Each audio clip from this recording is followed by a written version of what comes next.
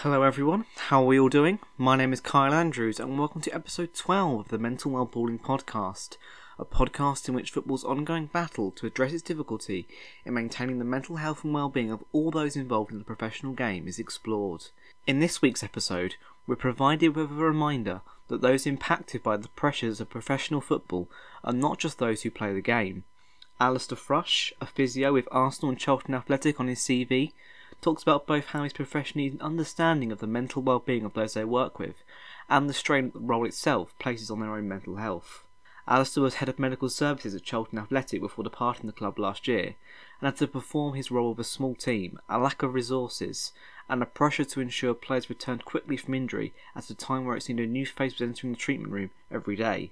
We'll be discussing the need to consider the mental when managing the physical, how the same injury may be treated very differently based on an understanding of the individual's minds, how the demands placed on physios to get players back to fitness as quickly as possible creates a risk v reward scenario, the circumstances that created the injury crisis at Charlton Athletic last season, and the pressures that placed on himself, the players, the management and the club as a whole, and the strain on those in Alastair's profession throughout the coronavirus pandemic.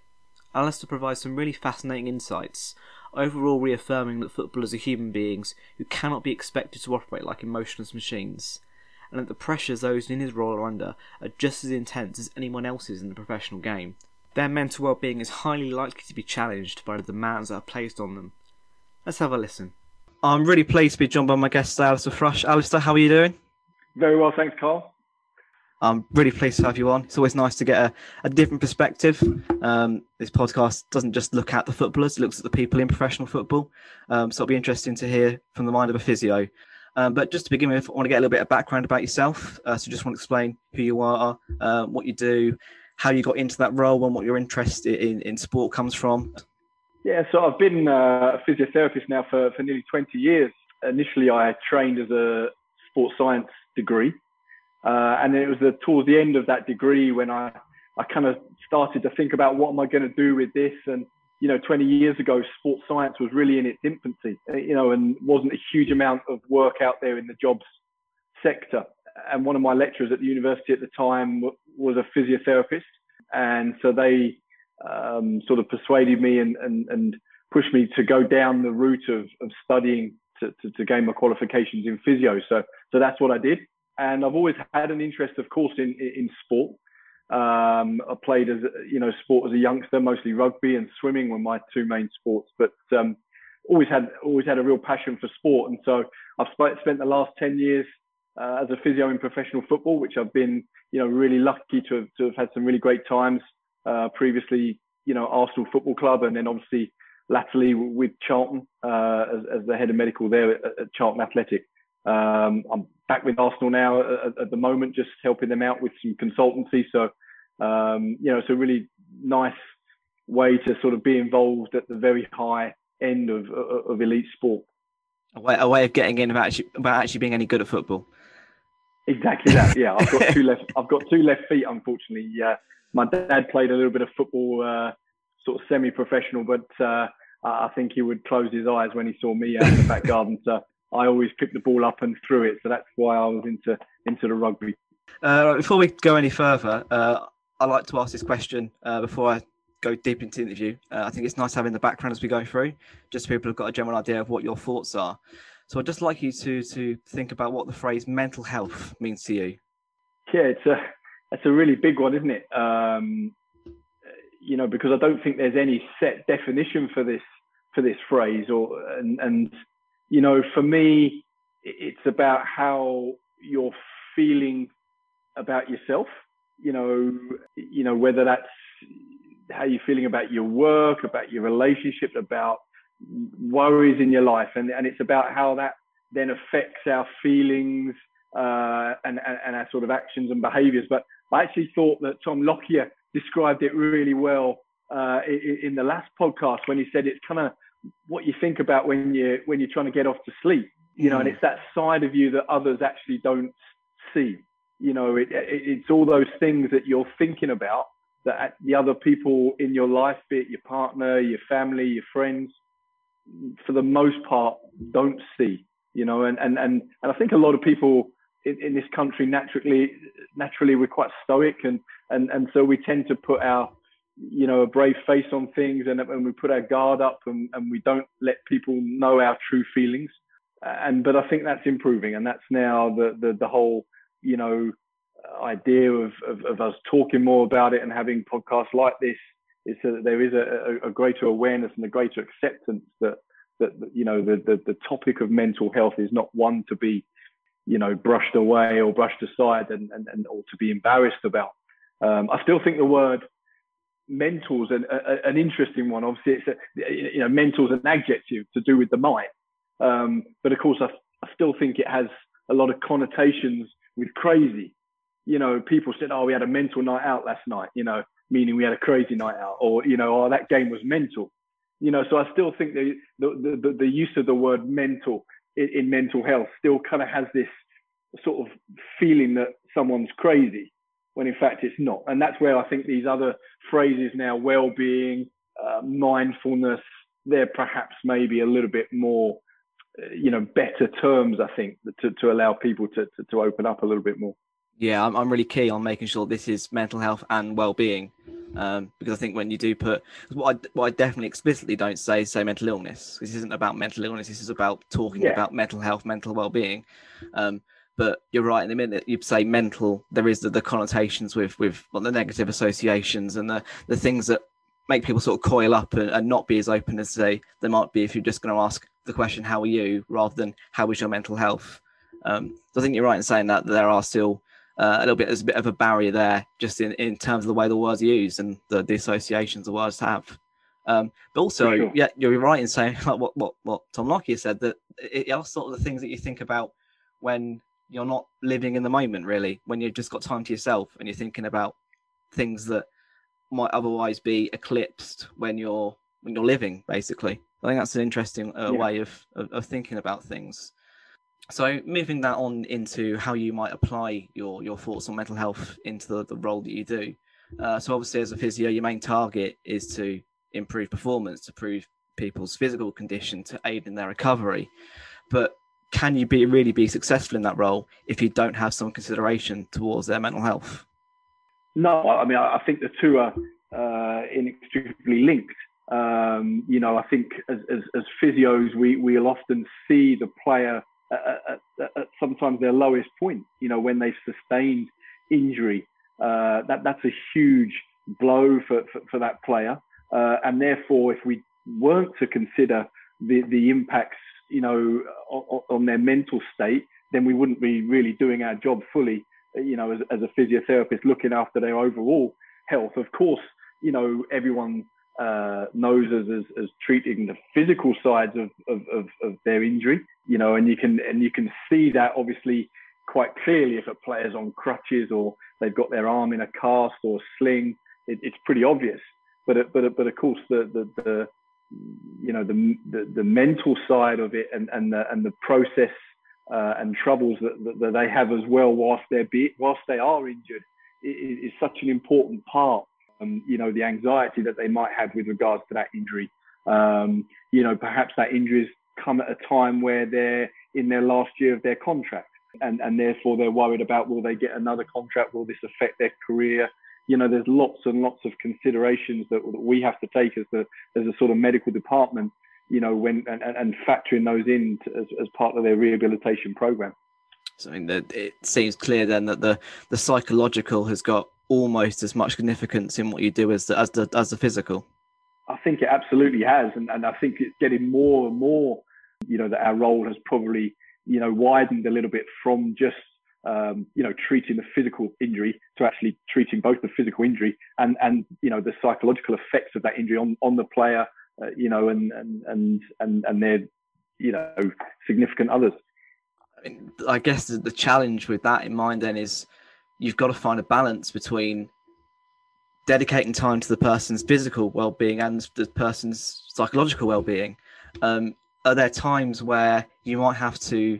Because I think it goes without saying that your main goal is to ensure that a player goes through a speedy and a successful recovery.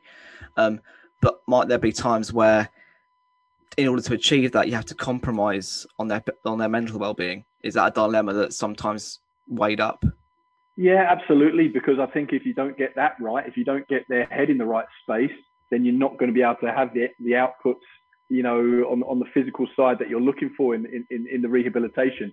For example, I think, the hardest ones, of course, I think are two things. I think the hardest ones are either the big injuries where the player knows they're going to be out for a long time, or the few cases where perhaps an injury has recurred or it's happened again for whatever reason. And for those in particular that sustain long injuries, one of the things we factor into their recovery program and rehabilitation is actually, do they need a bit of time away from the club, away from the training ground environment? Because it can be quite, an environment where they're seeing the same four walls all the time. They're hearing the same voice in the gym. They're constantly being reminded about the injury, because everybody naturally will ask them, how is your knee? How's your foot? How's your ankle? And every day being constantly reminded, can play on them. And so sometimes it's important to actually get that player away from that kind of stressful environment of the football club for a little while, to clear their heads and then to come back and work with us. And you see that a lot with the professionals at the top level in the Premiership. You'll quite often see pictures of them on their social media sites. They might be out in Dubai, or the Aspetar Centre in Doha, over in America perhaps, working on the rehabilitation.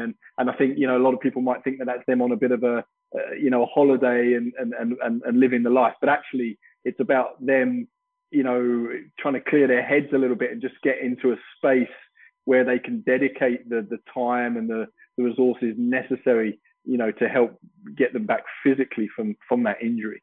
And we used to do that a fair bit with players that were on long-term rehab, obviously resources dependent. But I think that's a huge importance, and not to be underestimated in how difficult it is sometimes for injured players to come into that training ground every day when everyone else, all your other mates, are going out and playing, and you're having to make that journey into the physio room every day. That's really tough. Yeah, I mean, there's many things there, but I think the main thing is the fact that if you get into that routine of, like you said, going to the training ground, seeing your teammates play, going in and doing the same work over and over again, as much as it is a process you need to go through to aid the recovery, mentally that's just going to drag you down. And the ultimate outcome is the recovery is going to be, the physical recovery that is going to be slower, because you're not going to be in the right frame of mind to dedicate yourself totally to it. So I can definitely see that you're in a very difficult position in your role of finding the right balance between ensuring that they are committing as much energy and focus to the physical recovery, but at the same time ensuring that they're not being put in an environment where there's too much pressure on them, too much stress on them, and draining the soul out of them by putting too much focus onto the physical recovery.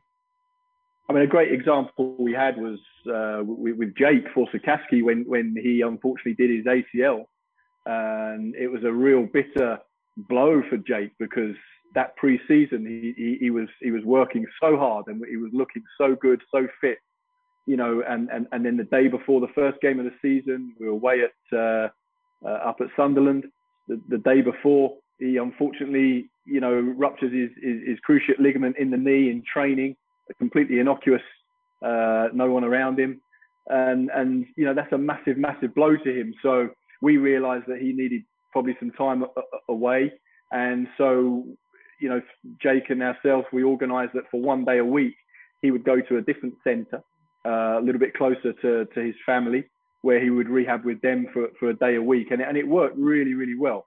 We were able to keep in touch with them, let them know what we're doing, but it allowed Jake the sort of freedom to go and explore somewhere else, have a different physio working with them, have a different, four walls, and working with other individuals as well that are going through rehabilitation, whether they be, amateurs or from different sports. I think it's really important to sometimes go outside that bubble of football that we sometimes get stuck in, to actually see that there's other people out there who are also struggling with injury and, or coming back from major injuries in other sports, and they can help push each other on. And that worked really well. And it would definitely be something I would consider again, for a player. I guess in those situations too, another consideration you have is understanding that the individual player's mind, understanding that each one of them is different, and each one of them, even if the injury is exactly the same, they might react differently to a certain treatment method or the structures that you put in place. So how important then is it that you've got a bit of individual connection, a bit of trust with the people that you're working with? That is really important. And again, another case. So exactly the same injury, if you like, Billy Clark's ACL, the season before, Billy was so focused on his rehabilitation. He'd been through it before on the other side before he came to Charlton, that he knew exactly what he wanted to do. So actually he was quite fine coming in, working at the training ground, getting through the work that was required every day, as opposed to where Jake perhaps just needed that little bit of space away to help him go through that. But yet both were successful in their kind of returns, but taking slightly different paths to get there. So yeah, we definitely have to try and tailor each of our rehabilitation programs based on the factors of that player themselves and what their needs are, both physically, but also, having a strong influence on what they're like from a mental and psychology point of view.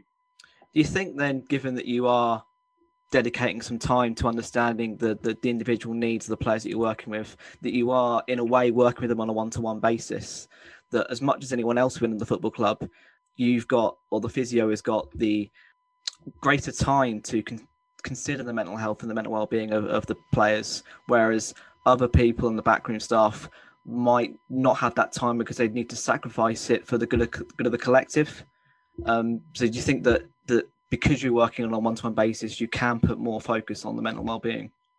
Yeah, I mean, we're definitely in a privileged position, with the medical department, that we do get to spend real quality time with players, both when they're injured, but also when they're not injured as well. There's a lot of time spent with them, and we get to know them very well, and we understand what makes them tick and how they're operating. I think other backroom staff would have time as well, but I just don't think it's often at the forefront of their thought. I think it comes more naturally to us in the medical team because we have that more holistic view of their health and understanding that health is not just the physical impairment, but also the psychological impact. But I think other members of the backroom team also have a huge part to play in that. And for example, the manager might phone players up regularly who are injured just to keep that conversations going, just to make them, whereas other managers actually have the viewpoint that, well, that player's no use to me, he's injured, therefore the manager doesn't speak to them, and you think, oh, that's tough, that's quite hard. When a player's injured, the one thing that they want is to feel wanted, if you like, by the club, and wanted by the manager, and so how the rest of the backroom staff behave and manage that is critical for how that individual's feeling about their injury and feeling about themselves. I think that leads quite nicely into my next question, which is that a lot of what the players have told me when I've spoken to them is that they would like to have support if it's available to them. They would like to access their support. They do want to talk about their mental well-being, but the issue that they have is that they are the fear that being open and that being seen as a weakness is still there, that they're worried that if they express how they feel, that they show that maybe their mental health isn't perfect, then it will affect their chances of selection, it will affect their career and all the long-ranging things thereafter. And what they want is confidential support, but it being within the club. As a physio, you're in quite an interesting position where you're not directly involved in team selection, but what you do has an influence on team selection in that you're making sure the player is ready for it. You've got to liaise with the manager and say, look, this player's ready for selection, this player's not. So if a player was to inform you about a mental health problem, maybe one that, even if it is just one directly related to the injury, but if it went beyond that as well, one that they felt they could confide in you a different area about themselves, do you feel you've got a duty then to report that to the manager, or is it something that you would keep to yourself, even though maybe part of your job role sort of says that you should be disclosing these things? Yeah, it's a really tough one, that, because I say, as a therapist, we do have a duty to the client or the patient therapist confidentiality, if you like. However, at a professional sports club, as a professional football club, when the player signs, they do sign a waiver to say that they're happy for us to discuss their medical needs with the management at the football club, because obviously that is key. And then what it requires then is an understanding from the management that what we're dealing with is just as important as a physical ailment if they're struggling mentally. You know, as I say, the analogy I sometimes use is it's so obvious to see a player, you know, with on a pair of crutches or his leg in plaster, that the manager wouldn't think twice if he said that the player can't play this weekend. Whereas if you went to the manager and said, well, actually, I think this player's struggling a little bit because of X, Y, and Z mentally, that's a little bit harder, of course, for the manager to kind of understand that and perceive that. But that's where I think, you know, awareness is now growing, and education, you know, is now growing for the managers. You know, mindfulness and psychology support is now linked, you know, carefully into the coaching badges for management. And so I think there is this greater understanding of the part that it plays. But, you know, as to whether we would escalate a problem all the way up to the management, I think that would depend, you know, very much on the case. But if we felt that it was having a detrimental effect on that individual and was potentially putting that individual at risk by putting them back into the squad, then we would have a duty of care to raise that up the chain to the management.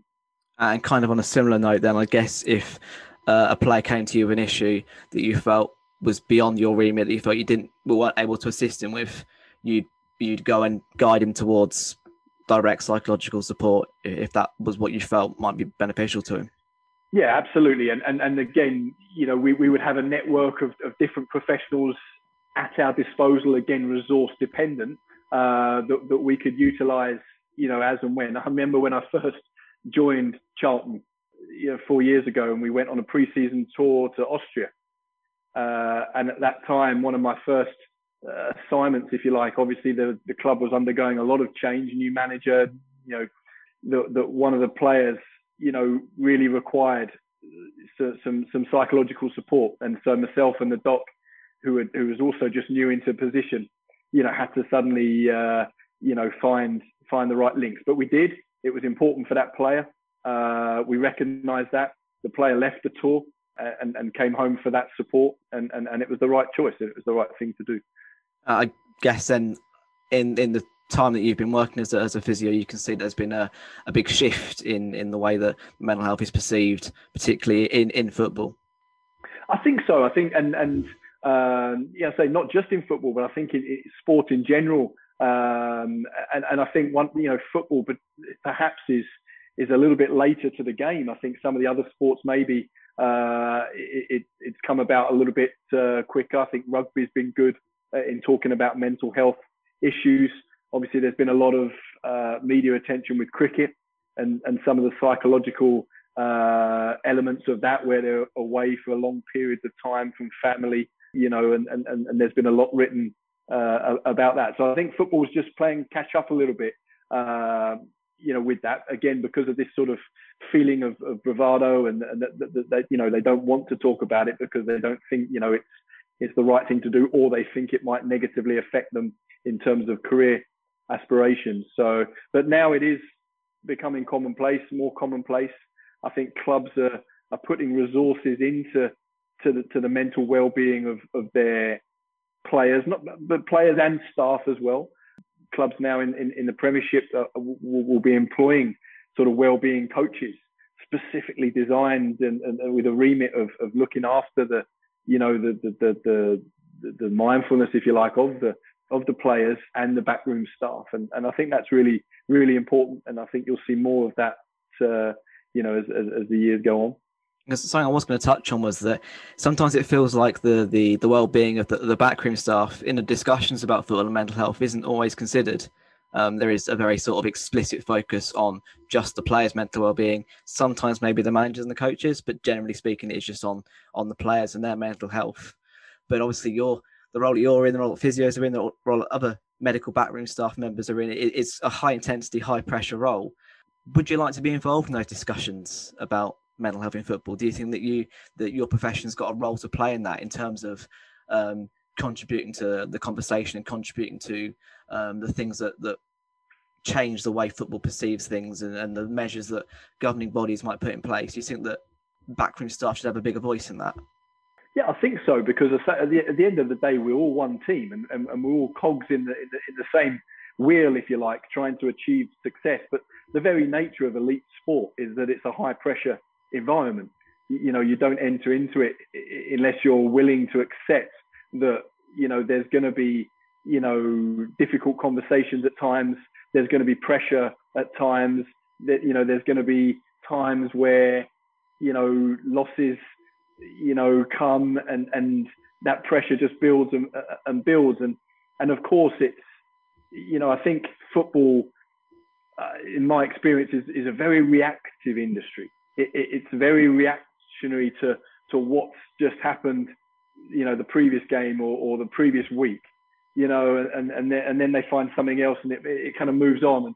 But only, again, now we're starting to find that actually we're building, for more longer term planning, and I think that's really, really important, because I say this, for us as physios working in elite sport, this is our profession. This is what we've sort of chosen to do, but it is a really tough environment. You're, away from home a lot, traveling.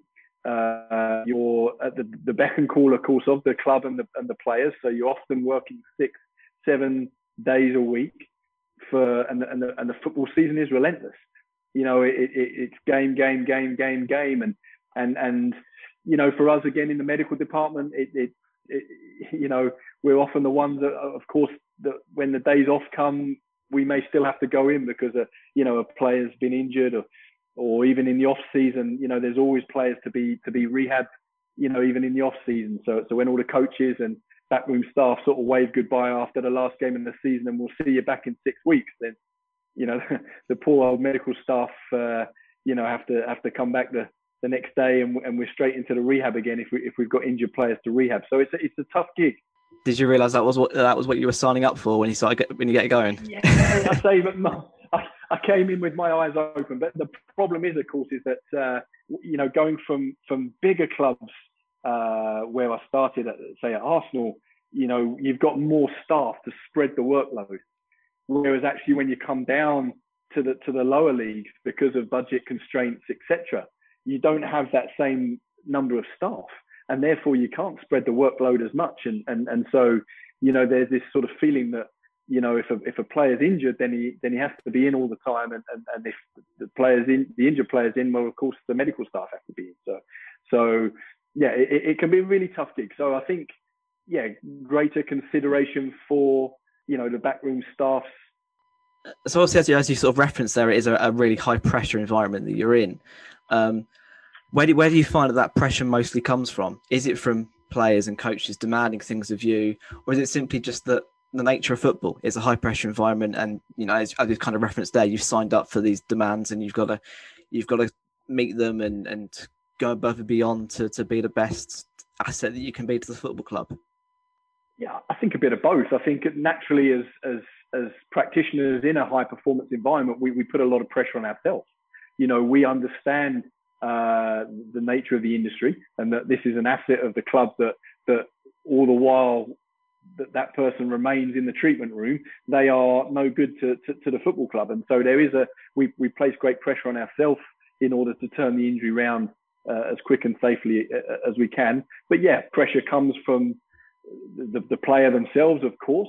The one thing you always find with players is that immediately they get injured, they will go and speak to their friend at this club or their friend at that club who's had the similar injury or that injury, and they got back in this number of weeks. So why are you telling me it's this number of weeks? And of course, the big thing here that I always tell people is that the human body is not an exact science. How one person responds to treatment and responds to injury is never going to be exactly the same as another person. And obviously we will use experience, we'll use diagnostic information, scans, and everything we can to come up with what we believe to be a realistic timescale for their return. But of course, at times, it doesn't happen like that, and sometimes the injury might take a little bit longer. The human body is not a machine. I wish it was as easy that we could just take a piece out and put another piece back in. But unfortunately, I say it's not that simple, and it's not that simple to just be able to compare one injury with a similar injury, even though it might be the same hamstring and it might be graded the same even on the MRI. But it still doesn't mean that those two injuries are going to come back at exactly the same time. There's so many different factors at play, when we're dealing with injury and injury rehabilitation, that it means that our job can be quite complex. And of course, the first question we'll get asked by the manager, after a player is sustained, well, how long is he going to be out for? And of course, again, that can be a really difficult question to answer, and you're sort of nailing your colours to the mast at times, and you'll be had up if that player isn't back within the timescales that you first laid out. So there's a lot of pressure, of course, from both ourselves as the clinician, pressure from the management, and of course the players themselves. They don't want to be injured. They want to be back out there as quick as they can. So yeah, it's a combination. Have you found then at any point, specifically thinking about the pressure that maybe a manager might put you under, that you've had to sacrifice your sort of maybe your logical and medical thinking because the manager's put you under pressure to force a player back as quickly as possible? You maybe had to cut some corners, or sort of just to meet those deadlines. You've worked in a way that you might not have done with, say, a normal member of the public without those deadlines to meet, or maybe thinking it enough where you've had to put more pressure on the players to get fit in order to meet the demands that the manager has set. Have any of those situations come up for you? Yeah, of course, and it happens a lot. And in our job as clinicians in elite sport, it's about risk versus reward, and at all times it's about what risk are you comfortable with, and what risks are the management comfortable with, knowing what the benefits are, but also knowing what the issues might be if it were to go wrong. And this is where it's important to have those conversations and be open with those conversations. We would meet, daily with the management to discuss players, rehab and the squad as a whole, and all aspects of, elite sport. It's about balancing the risk versus reward. So yes, there might be times when, a player, is an influential player to us. Perhaps we haven't got cover in that position, and therefore to actually try and get that player back, we're under more pressure. And so we might decide that actually, okay, it's worth the risk. We know that this is right. We've passed this, we've passed that, but maybe they haven't trained back with the team for as long as we'd have liked them to have trained. But we can work through our protocols for return and tick those boxes. But maybe it's just one or two last ones that we have to take the risk that they've not been covered. Now, I say most of the time those risks come off and no one is any the wiser. Of course, there are times when the risks don't come off and there's maybe a re-injury or whatever, and we have to accept that's the danger that we have to accept. And as long as all parties are involved in those conversations, and of course that includes the player as well. We would include the player in those conversations. There's no point putting a player back in if they're not comfortable with the risk. But if all parties are accepting of those risks, then of course we can move forward. I was going to say, I suppose that in those situations, that is the point where having that relationship and that understanding with the player is most important, because if you're doing something that is a gamble and the player, the player's not fully on board with it, it's not going to happen. So I think in those situations is where developing a trust and bonds and ensuring that you've got an understanding of that player's mind is probably at its most important. Yeah, and to say having that element of trust is vital. And of course, if something does go wrong, then of course, that trust that's been built up suffers a bit of a dent, and you have to start again a little bit. And of course that can be really tough on the player, tough on us as the clinicians, and tough on the management, of course. And it never looks great. And so we want to try and avoid that at all costs. So, we don't want to take risks, where risks are not necessary. And I'd far rather, see, potentially youngsters get given opportunities in teams, where they've got a chance, when a player's out injured, then try and rush, a key member back just because, we feel that we're missing that one individual. But you see it at the very, very top level. You see it all the time, up and down. Even at the highest teams in the Premiership, with the biggest backroom staff and the best medical teams. You'll see this happening all the time because that is the inherent nature of elite sport. There will be risks taken at times. I think what's very clear is it isn't just a case of going through a routine and fixing a player and getting them back out there again. There's so many other considerations to put into place, not least their own mental well-being, and not least the pressure and the nature of football that affects your decision making. Of course. Something else I wanted to touch on. Not sure how open you'll be about this, but I want to talk about it anyway. Last season, while you're at Charlton, there was a period where there was a lot of injuries, and any day if you went on social media, there would be criticism of the medical staff because there were that number of injuries. Are things like that, the outside pressures, fans that with all due respect don't know what's going on, they don't understand they don't have the medical understanding that you do, they don't see what's going on at the training ground, but because they've put two and two together and seen that there's this number of injuries, so this must be wrong with the medical staff. Are those sort of things something that gets you? I'd be lying if it didn't affect you. Of course, it affected me and affected the rest of my staff. When those injuries are piling up. But as I've said, sustaining injuries has multifactorial cause to them. You're looking at all eyes on Liverpool at the minute with the amount of injuries that they're stacking up. Yet I don't hear anybody saying that the medical team at Liverpool are no good.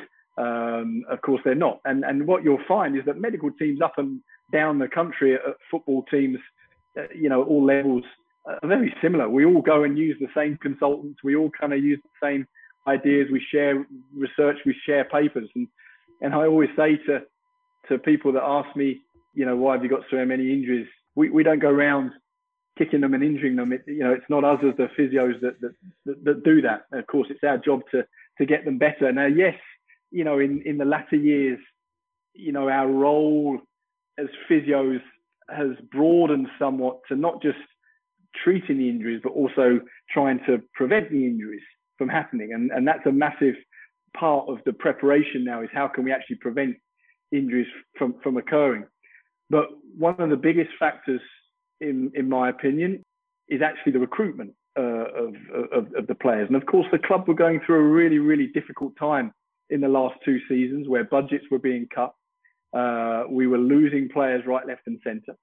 So every year the manager had to start with, I lost count of the number of medicals I'd be doing every window. I'd be doing 12, 13 medicals. So each window that we had, we'd have another 12 or so players come into our program. And it takes time for players to adjust into any training program. Coaches' philosophies will differ from coach to coach. The intensity at which they like to work at will differ from coach to coach. It's not to say that anybody is wrong or right with that, but it takes time for players to adjust. And again, you'll remember when Pochettino first went in to Tottenham, some of the issues they had with injuries because of the intense nature he wanted to. Again, Klopp up at Liverpool, again, similar thing. But then those players started to get used to the demands. And that's when in the next season and the season beyond, it all started to come to fruition. Well, we didn't have that luxury at Charlton because the next season those players were gone and we'd have another 12 in. And those players often came with, significant factors, be that previous injury or long periods away from the game where perhaps they hadn't been playing regularly. And these are all massive factors that compounded the problem. So, ultimately the problems we had in terms of the ownership at Charlton at the time, for me, were the major factors in why we were sustaining so many injuries. I mean, the manager would eulogize about Bielsa's Leeds United and why aren't we as fit as Leeds United? Why aren't we running around as much as Leeds United? And of course they were producing stats that year in the Championship that were incredible. But of course Leeds United are built towards that. They were recruiting players that were specifically recruited to be able to withstand those demands. And you're seeing that more and more now with recruitment, that a lot of it's now being data driven, and looking at the numbers. And so, let's be frank, those players at Leeds United would cost you a good few million in the transfer market. Charlton Athletic were not shopping in that supermarket, I'm afraid to say. And so we just weren't able to bring players with that history of robustness and playing at the top level in. If we could, we would have done, but we couldn't because we were limited by our budget and resources. So we could only work with what we could work with. And so with that comes an element that we then have to modify a little bit of how we train. And that's difficult for a manager because a manager wants to train a certain way. He's got his belief of how he wants to play and how he wants to set his team up, of course. But of course, you've not got the players that can withstand that. Certainly not to start with, But as you'll see, when players have been in the program for a longer period of time, and you're seeing that particularly with one particular player at the moment, I think with Charlton, is that actually in this second season, you're getting a much better player now because he's now starting to adapt to the demands that are being placed on him by the manager and by football itself. It's very tough for players to go, every week, midweek games. It's 46 games a season in the Championship is a tough, and League One and Two. It's a tough gig. It really is. Coupled with the cup games as well. It places huge demands on these players. And again, unfortunately, they're not machines. We wish they were. At times, they will break down if you keep racing them around the racetrack. When they're all not blessed with, say, Ferrari engines, something has to give. And the problem we've also got then is once you start picking up 2 or 3 injuries, you're then using players into the matchday squad who perhaps haven't been exposed to matchday numbers. And even though you'd like to think that they should be, playing for the reserves or playing for the 23s or whatever, it's not the same. And the players will tell you that it's not the same as matchday in the first team. And so then those players get thrown into an environment that they're not used to, and they all break down. And then you're in trouble, and that's where it can get problematic. But again, you'll see up and down the country these issues affecting clubs at the highest level. It wasn't just Charlton, unfortunately, because of everything that was going on with the club behind the scenes. Perhaps ours were being brought to the media attention a little bit more. But yeah, I'd be lying if it said that it wasn't a tough time. Of course it was. I think as well, from what is clear from what you just said there, is that the players get lost in that a little bit because there's so much focus on the collective. The individual gets lost a little bit because the manager wants these players fit. The manager wants to get the most out of his collective. Your role is to make sure that he's got those bodies in for the collective to be as good as it possibly can be, that you're all abiding by the same thing, going through these processes as you've been saying. But the individual in that moment when there's so many players injured and there's a kind of a focus on just ensuring that there's 11 bodies out there, that the individual is being forgotten about a little bit. There's a lot less time to sort of think about their needs and think about how they're feeling. I imagine in that situation, sure. I liken working in football to being on a treadmill, and the treadmill never stops. And there's time where you just jog along on it nicely and everything's quite nice and calm. But there's other times where the belt's going so fast that you're literally hanging off the back of the machine. And that's where we were at the time. We were struggling. We weren't blessed with huge numbers of staff because again of the resources. staff were being cut right, left, and centre. I was losing staff all over the place within the department, both on the medical side and the sports science side. And it was so frustrating to see this. And posts were being frozen. We couldn't do any recruitment.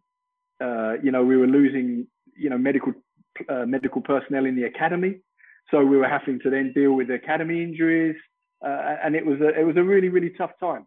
But it's good to see that, under the new ownership now that they're placing importance in getting the right staff in, so that they've already got another physio working with the first team. They brought in an S&C coach, which I was crying out for 18 months.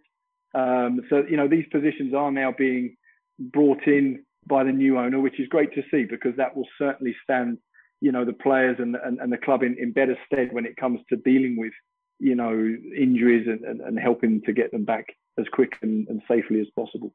That's interesting. It's good to hear as well that it wasn't a case of that individual, too much is being demanded of anyone. It's really just an unfortunate circumstance where everyone's hands were tied, where you weren't able to do what you wanted to do because you didn't have enough resources, where the players that were available couldn't necessarily do what was asked of them because of the nature, like you said, players arriving with previous injury records, or the fact that they hadn't had the time to go through the like a couple of years of doing the same routines and things like that.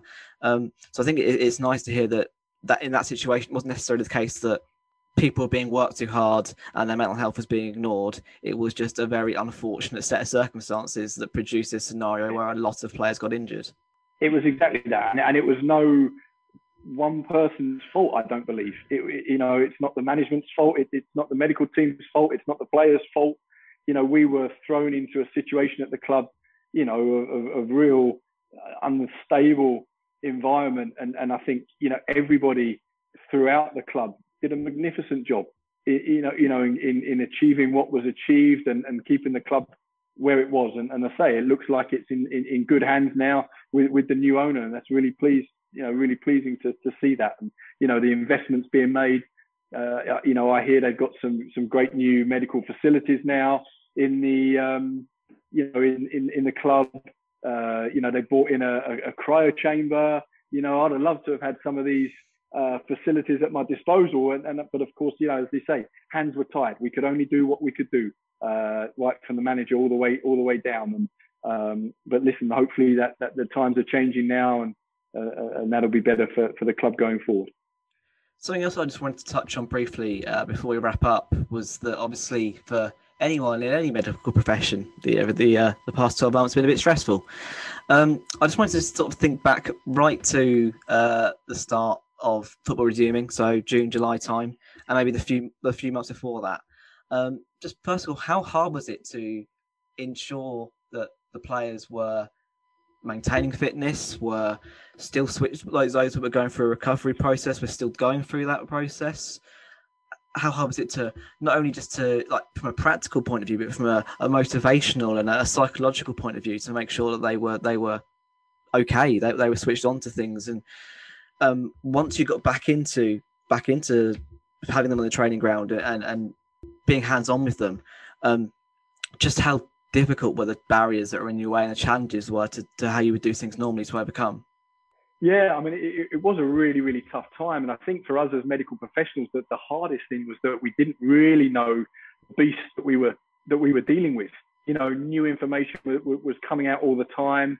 We were being led as best we could by the governing body, the EFL, and the doctors' working groups that were working with the government on this. And so we would often find ourselves in the situation where one day we'd be telling the players one thing, and then literally the next day we might be telling them another thing. And the players are thinking, God, you guys don't know what you're doing.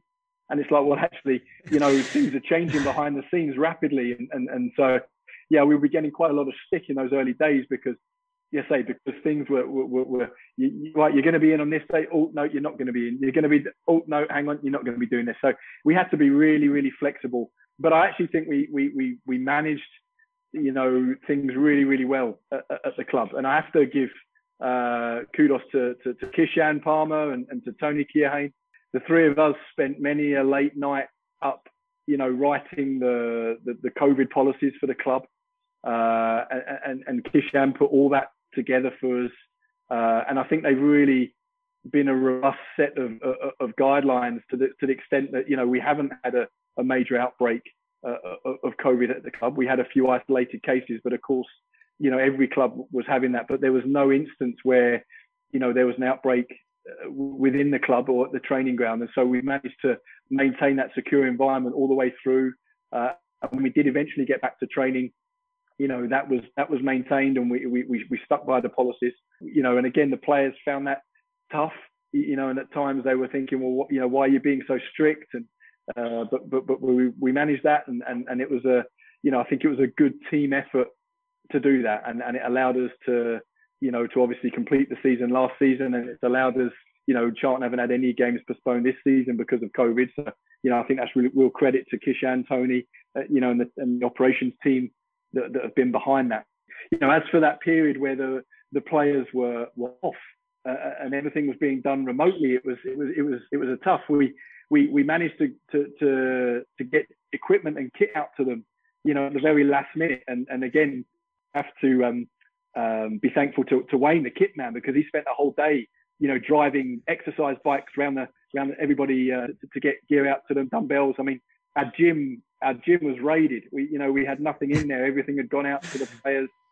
I think thankfully we've managed to reclaim most of it back, but it was a really interesting time, because when we work in football, we always know what we're going to be working towards, whether that be whether you're working towards a game, a final, a cup final, or whether you're working towards pre-season. Whenever we've got that off-season period, we always know when the first day of pre-season is going to be, and so we can work backwards at doing that. But what we didn't know, of course, with this is how long were we going to be off for? It was a complete unknown, and this threw us a little bit. But Josh Hornby, who looks after the physical preparation of our players, he did a fantastic job, and he was communicating with the players every day. We were able to keep track of their activity levels using apps, because of course we couldn't have the GPS out to them, but we were able to use all well-known apps to keep a track of their physical activity. And we just had a constant cycle of kind of building up for 3 weeks and then coming down for a week and then building up again and coming down, so that we knew that if any stage we were to be thrown straight back in, that the guys would be physically prepared. But then again, last season, again, on the mental health side of things, it was such a long season for those boys. And we had to factor that into it as well. We couldn't just keep asking them to keep going and going and going and going, when at this stage we didn't know when the end was going to be, which is why we sort of factored those sort of 1 week down weeks into it, to say, look, come off it this week, rest up a little bit, and then we go again, because we just didn't know how long we were going to be in this situation for. And actually, when we did come back and we played that first game, I thought we were physically looked in a good position. And in fact, I think, we won our first 2 games, when the restart happened, and we were in a perilous position, of course. I thought we physically looked in a really good place when we restarted. And again, that's good credit to Josh Hornby and the sports science guys for that. I think if I'm going to put myself into a footballer's boots, my problem in that period before the restart would be the fact that I don't know what I'm working towards.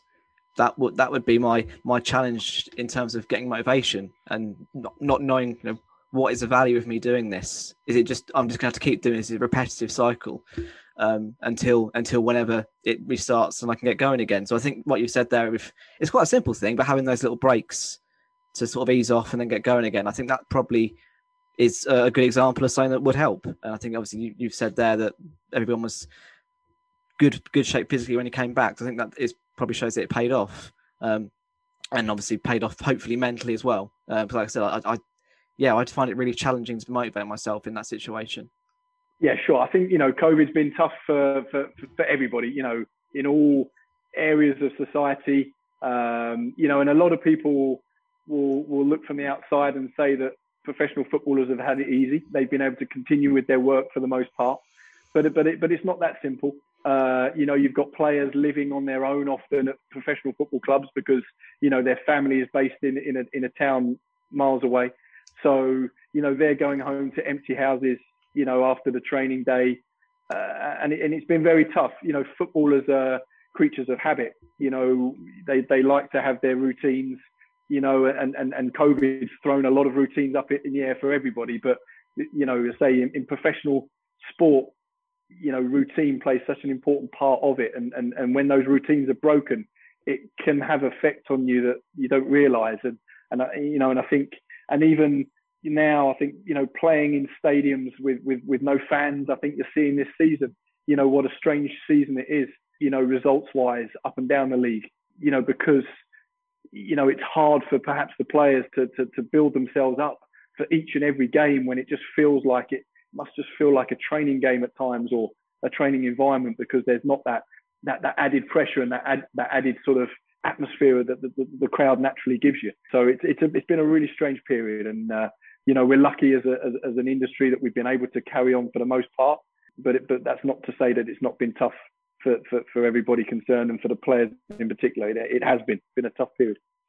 Would you say then that as an industry, you've probably learned quite a lot about mental health, mental well-being of footballers, and the psychological implications that footballers live off and stuff, and those sort of things? Yeah, I think so, and it's probably fast-tracked a little bit the conversations that we're having. Yes, there was talk about mental health before the COVID pandemic, but I think it's actually brought things much more into the spotlight a little bit, and that, again, that's, I think, a good thing.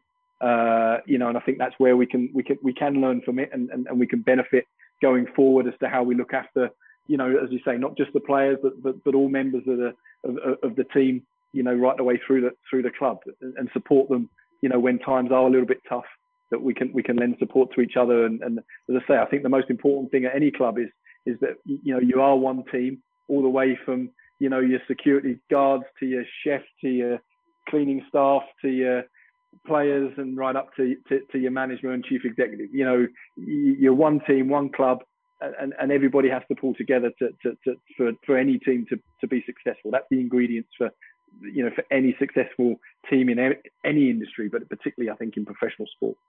It's interesting because I agree with you that the COVID crisis has accelerated there's a discussion about mental health. Whereas to begin with, I was quite concerned that it would go the other way, that mental health would be completely ignored, or at least sort of substituted for a period of time, while the focus would be more on practical things, and more on forcing football to come back, and making sure that football was as good as it could be, and that a discussion about mental health and football would be sort of sidestepped. But yeah, I found that what you said has happened, that it has been accelerated, and that people have been more willing to talk about things and more open to discussions about this subject, which is great. Obviously, it's come about in a way that no one wanted it to come about. But I'm from someone that's very passionate about this subject. I'm just relieved that it hasn't been sidestepped throughout this period of time, and it has been still considered important. The mental well-being of the players and the staff is still considered to be a very important thing, if not considered more importantly. So just to wrap up, what more do you think football could do to support the mental health and well-being of all those that are involved in the game? Well, I think that some of the biggest changes are happening in the academy. And I think for me, what we now could do is seeing some of the good work that's been done in the academy at this level is trying to then roll that out into the first teams. And as I say, I think it's really important that we look outside of football. Football often exists in its very own bubble. I think you're seeing that at the very top level. You'll see Gareth Southgate often go and liaise with his sort of counterpart Eddie Jones in rugby, or you'll see him, go and spend a day with one of the Formula One teams or the British cycling teams. High performance setups so that they can learn and share information. And down at the academy level, there's a lot of sharing of information and good programs going on.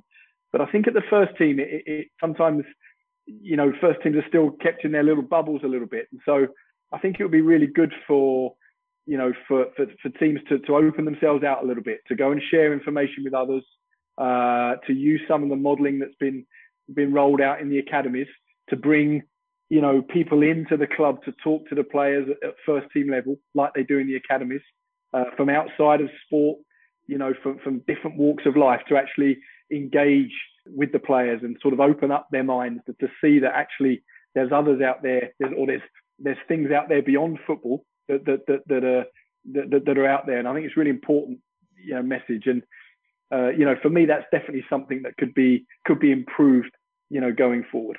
I was speaking to this with someone the other week about the clubs opening themselves up, sharing ideas, specifically about how they go about managing the mental health needs of the people that work at the club. And the kind of the general sort of conversation I had was the fact that football's very partisan, and especially at first team level, if someone's doing something right, they will probably want to keep that to themselves as much as they possibly can. But I think in this area, that can't be the attitude. One, people that are doing things right have got to share it, and two, people doing things wrong have also got to share it themselves and say, look, this isn't working for us. What can we do? Can you help us? I think that in this area, at the very least, that partisan attitude has to be dropped. Yeah, absolutely. I mean, as medical practitioners, we're quite good at sharing, on the medical side of things, be that in journals or through, podcasts like this, or, case studies that we often do, and we have regular meetings as medical departments in football. But yeah, certainly at the other areas of the backroom staff, I think more openness to share and divulge information, I think would be a great start. Absolutely. All right, Alastair, thank you so much for giving your time. It was a really interesting conversation. Really glad I could have you on. And keep well. Thank you. Thanks, Carl. Much appreciated, and keep up the good work. Thank you, mate. The importance of the mental well-being of those who play the game is so regularly downplayed that it is of no surprise that the mental well-being of those who are part of the profession but don't step out onto the pitch each week isn't a massive consideration. I think Alastair has really got the point across that his role, though rewarding, is a tough one and deserving of more understanding from both those inside the game and outside of it. So too is he shown the need to treat players as human beings, as individuals, and consider their mental well-being throughout the recovery process. Every club, every fan of every club, wants to see their key men return from injury as soon as possible. But we do need to remember that, even though they are professional athletes, their body is a construct of their mind as much as it is physical conditioning. Next week is quite an important one for me. Not necessarily a big name, not necessarily someone who has spoken publicly about mental health before, not necessarily someone who is easy to guess, but someone who has had a particularly significant impact on me. I'm keeping that one quiet, but it is absolutely fantastic and quite an emotional conversation that I can't wait for people to hear. In the meantime, follow the podcast on Twitter and Instagram @WellBallingPod. Follow me @K_Andrews Photos. Keep well, keep safe, and keep talking about mental health.